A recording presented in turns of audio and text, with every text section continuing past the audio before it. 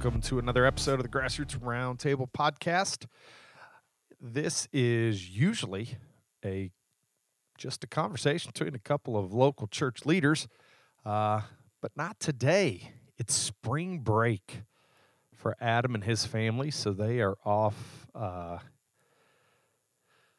in other parts of this great country. No, they're down in Tennessee enjoying a getaway for the family, which is really cool for them.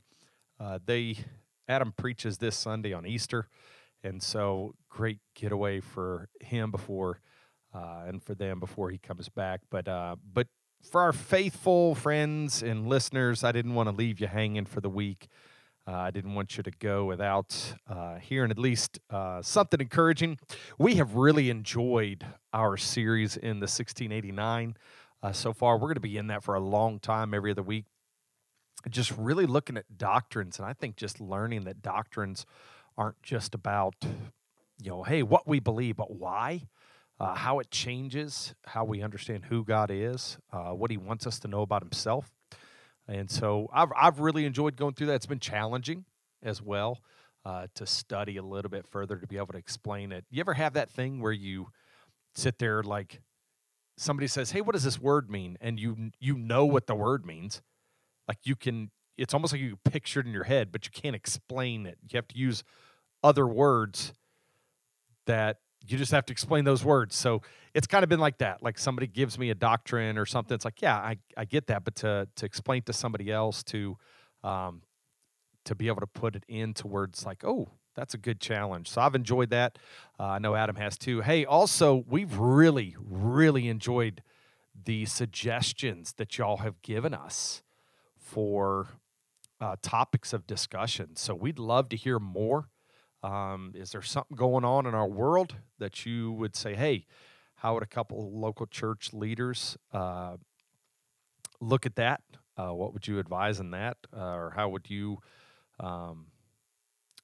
see that through the eyes of Scripture or leadership, anything like that? Or maybe there's something you read in the Bible that you're like, I don't know about that one. And you'd love to give us a chance to explain it or a crack at it. We'd really enjoy that. And so just keep suggestions coming. And we just want to encourage y'all on that. We've really, really enjoyed it. So this is today Good Friday. And so tonight we have our Good Friday service here in the theater. And I'm really excited about it. There is something in particular in the account of the cross of Christ that I'd never really understood or knew was really a point. You just kind of swim through something real quick. You just kind of pass by it real quick. And as I slowed down looking at that and had a conversation with my father-in-law, I was like, man, we're going to have to cover that Good Friday. But I wanted to let you know, if you've never heard, this is what we call within the Christian Protestant and I think Catholic tradition as well as Holy Week. It starts last Sunday with Palm Sunday. That is when Jesus enters into Jerusalem. This is when everybody's putting the palm leaves down and like their shirts or coats or something and welcome him in as he rides in victory. He spends a few days teaching there in Jerusalem. And then yesterday on Thursday is what's known as Maundy Thursday. And that just comes from a word, that Maundy word comes from a word that means commandment. This is when Jesus is in the upper room with his disciples and he is instituting communion or the Lord's Supper. And it's during Passover. And he gives them the commandment to love as he is loved. Okay, this new commandment I give you, and then he also establishes in communion the new covenant. And if you're around Grassroots very often, you know this because we do communion every other Sunday, and we talk about that upper room a lot when he passes that bread, passes that cup for the new covenant. And so that's what, that new commandment and the New Covenant, Maundy Thursday, and then Good Friday, which is today, which obviously we remember Christ on the cross and his sacrifice. And we pass through what is, some people might call it Dark Saturday, Silent Saturday, something like, it's almost like you have Thursday, the upper room, the discourse. This is where Jesus is then, they go to the garden and he's then betrayed. And then overnight, all the, I don't know, the fake, or, well, not fake, they were real, just the illegal, secret trials of Jesus before different people, start with the Sanhedrin and the Pharisees and all the religious leaders, and then taken to the Roman leaders. But then, taken to the cross, all of the different things that he went through. We're going to talk about those tonight at the service. But taken to the cross, and then he dies, and then he's buried. And then for Saturday, just nothing. It's quiet. You can imagine religious leaders feel they've gained victory. They've completed what they wanted. The Romans are just hoping for things to settle down now, for everybody to get over it, and they don't have to deal with anything else. And the disciples are locked in a room, scared. Like, okay, what's next? And then we hit Easter Sunday.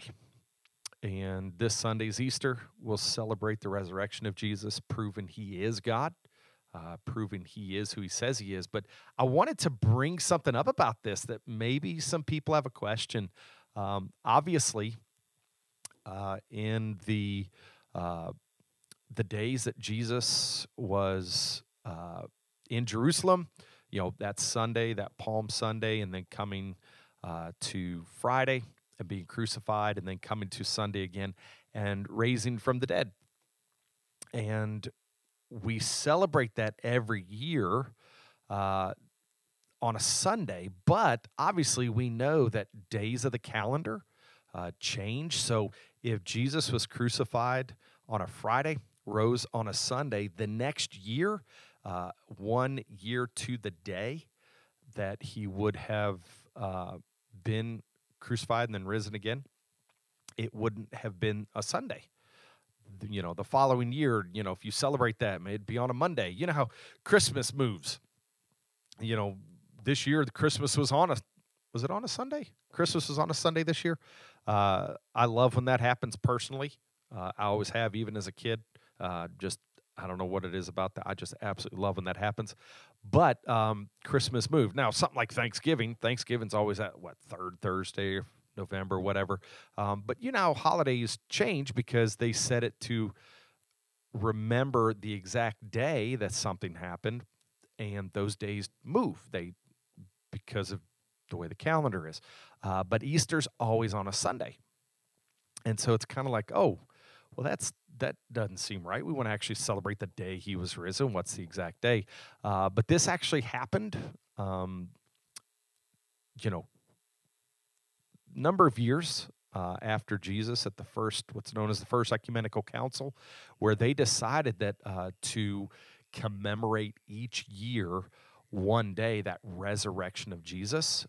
They wanted to remember that, but they wanted to remember it on a Sunday. He was risen from the dead on a Sunday. And so the early church leaders wanted to remember and celebrate that specifically on a Sunday. And so it is a little bit confusing to go, hey, why do we celebrate that on a Sunday? Because the days would change. But I know next year, Easter's in March.